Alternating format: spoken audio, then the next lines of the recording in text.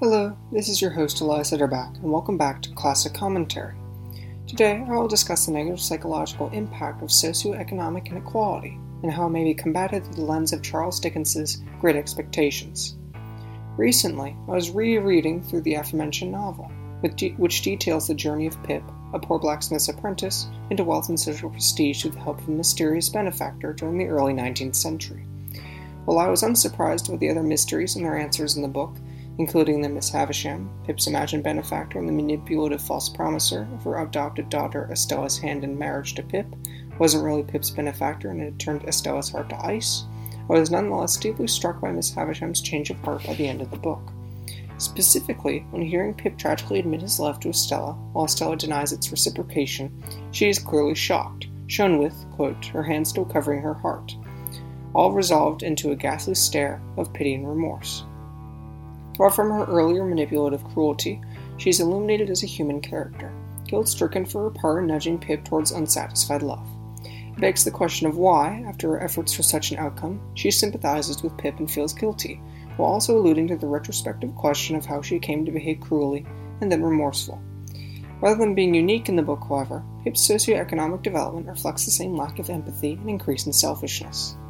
Centrally, the society of early 19th century England explains the commonality, with a culture struck by inequality, along with an obsession with social class and wealth, breeding individual selfishness and wanton hatred, with the resultant lack of empathy poisoning the relationships between Pip, Miss Havisham, and their acquaintances. This ultimately causes Pip's and Miss Havisham's descent into self-hatred and regret, ultimately revealing how cooperative redemptive kindness must prevail to allow people to help others and hence themselves. The early 19th century in England, going into the Victorian era, is commonly understood through the idea of a stratified society, with great suffering for those in poverty at the bottom of the social ladder. While social mobility was certainly possible, the inequality of the age supported the drive to escape poverty in the first place. Exemplarily, throughout the beginning of the text, the world that Pip inhabits is demonstrated as penurious and desperate. As one example, Pip's world is devoid of the means in which to rise in social class or wealth, with Pip both receiving an inferior education from Mr. Wopsle's great-aunt's evening school, which necessitated learning the alphabet from Biddy, a fellow student, and with Pip growing up with his illiterate adopted father, the blacksmith Joe Gargery. This reflects the poor's limited access to education, and thus to a life beyond rural labor to escape poverty. It is unsurprising, then, that when Pip encounters Estella and her sophistication at Saddis House, the home of Miss Havisham, having recognized his unequal position compared to her, he begins to resent his, quote, coarse hands and, quote, common boots as, quote, vulgar appendages, beginning his jealous obsession with wealth and social status as a function of recognizing his inferiority within an unequal society. This leads him to pursue and try to embody a greater social and economic status. While Miss Havisham starts her life as the prosperous daughter of a brewer, the same environment of socioeconomic desperation shapes her similarly to Pip. One can see this in the way Miss Havisham was conned by her fiancé, Compeyson, to give him her wealth, where, quote, it has been supposed that the man to whom she, Miss Havisham, gave her misplaced confidence, acted throughout in concert with her half-brother, that it was a conspiracy between them, and that they shared the profits, unquote. Characterized as a cold swindler, Compeyson embodies the selfish societal obsession with wealth, consequently leaving Miss Havisham, heartbroken and betrayed, set to seek selfish revenge on the male sex that betrayed her love from her reclusion from this toxic socioeconomic environment that broke her in Saddis House.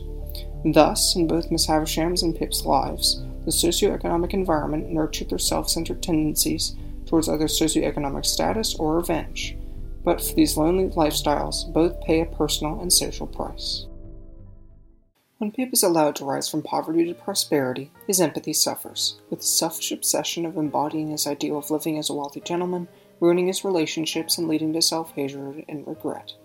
Importantly, when Pip selfishly seeks superiority, empathy is sidelined for self-interest. For psychological research has revealed, quote, when people engage in favorable downward social comparisons, the kind that make you feel better off than others, they tend to acquire the belief they are better than others, more important and more deserving, unquote. This entitlement manifests itself in Pip's relations with others in his life, including Pip's relationship with his friend Herbert, where he prioritizes his own comfort and point of view at Herbert's and thus the relationship's expense.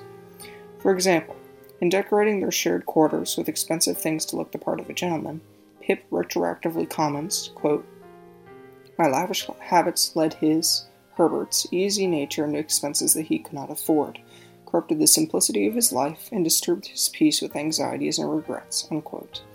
Thus, Pip selfishly ignores the interests and feelings of his friend concerning his habits, demonstrating his lack of empathy in understanding his friend's financial and mental concerns due to new debts and stresses. However, this later recognition of this harm demonstrates his regret in hurting his friend, and Pip's later enlightenment that his perception of Herbert as inept compared to himself was really an illustration of his own ineptitude in truly seeing Herbert for what he was further expounds upon his self-loathing and guilt. Thus, through self-reflection and the rediscovery of his empathy, Pip admits his own disappointment and hatred with his past self, who traded respectful, empathetic companionship for illusions of grandeur and superiority.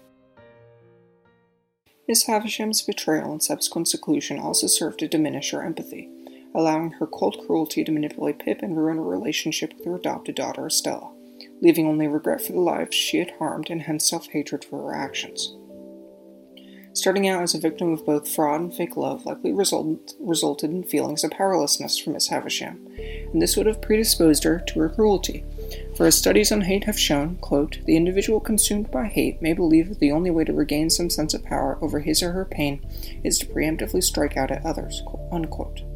Therefore, in the context of Miss Havisham's suffering, she tries to regain a sense of power over her life by directing hatred outward, primarily through her relationships with Pip and Estella.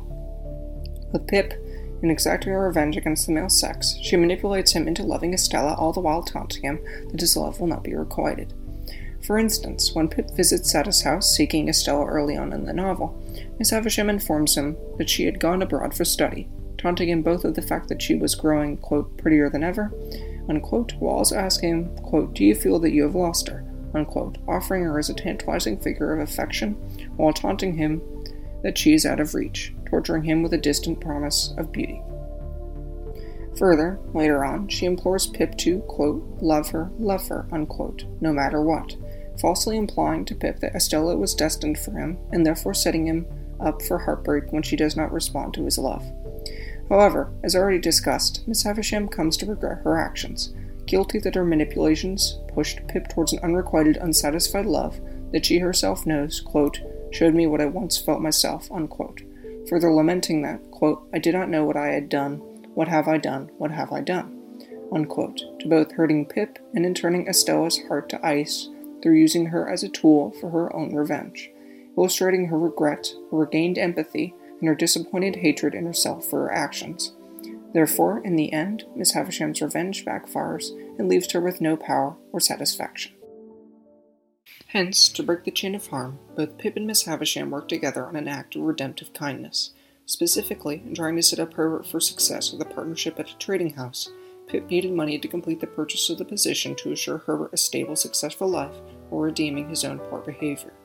Thus, Pip asks Miss Havisham for £900 to complete the purchase, and she accepts, nonetheless wishing she could do more for Pip personally. Quote, can I only serve you, Pip, by serving your friend? Regarding that as done, is there nothing I can do for you yourself? Unquote. Hence, while Miss Havisham is unable to help Pip personally, her contribution of the money to supplement Pip's own kind deed acts as her own act of kindness to him, allowing him to, in his own words, do the, quote, only good thing that I had done, and the only completed thing I had done, since I was first apprised of my great expectations, unquote. Therefore, by working together on this constructive act of kindness, they break the socio-economic chain of harm with an unselfish act, achieving redemption for themselves too. In fact, as evidence of this positive feedback loop associated with kindness and cooperation, Pip's act of kindness to Herbert even pays off for Pip later on, with Pip offered a clerkship at the trading house by Herbert and eventually made a partner, giving him a chance to live comfortably too. In this modern world, people are also trying to live comfortably, but many are still facing the same challenges that Pip, Miss Havisham, and all the people that they affected felt from the socioeconomic state of their society. Inequality is still rampant, and globally, according to the United Nations, quote, 71% of the world's population live in countries where inequality has grown, unquote, where the income and associated class disparities have felt constantly in daily life. Consequently, selfish attitudes have become prevalent out of necessity. For example, Due to the pressure of getting a college degree, a job, and achieving comfortable economic and social success, Dr. Sarah Conrath explains that, quote, all of these different pressures on young people, I think, crowd out their focus on their own self-care and care for others, because they're really focused on just trying to be successful and make it, unquote. Therefore, in the modern day, as in Pip's world, empathy is on the decline, with a new generation focused on their own survival in a world where wealth and success is increasingly spread thin for those at the bottom. Thus, this reveals just how important cooperative kindness can be to allow people to help each other. By realizing how one's empathy has been restricted, whether due to wealth or desperation, and by realizing that others are struggling, people from all walks of life can see kindness to one another as a social cooperative good. From donations to simple acts of kindness day to day, like returning a dropped wallet, the cycle of suffering can be mitigated, with kindness spreading full circle throughout society. Now, as part of this greater society, I would like to hear from you listeners about the topic to hear about what you think. Turning to yourself, how has your socioeconomic environment influenced your empathy with others? And then turning to the struggles of other people, how have you spread kindness to help the lives of strangers? If you would like to reach out with your responses, then please send a reply to utterback22@eosmith.org. Again, this is your host Elias Utterback of Classic Commentary, and thank you for listening in.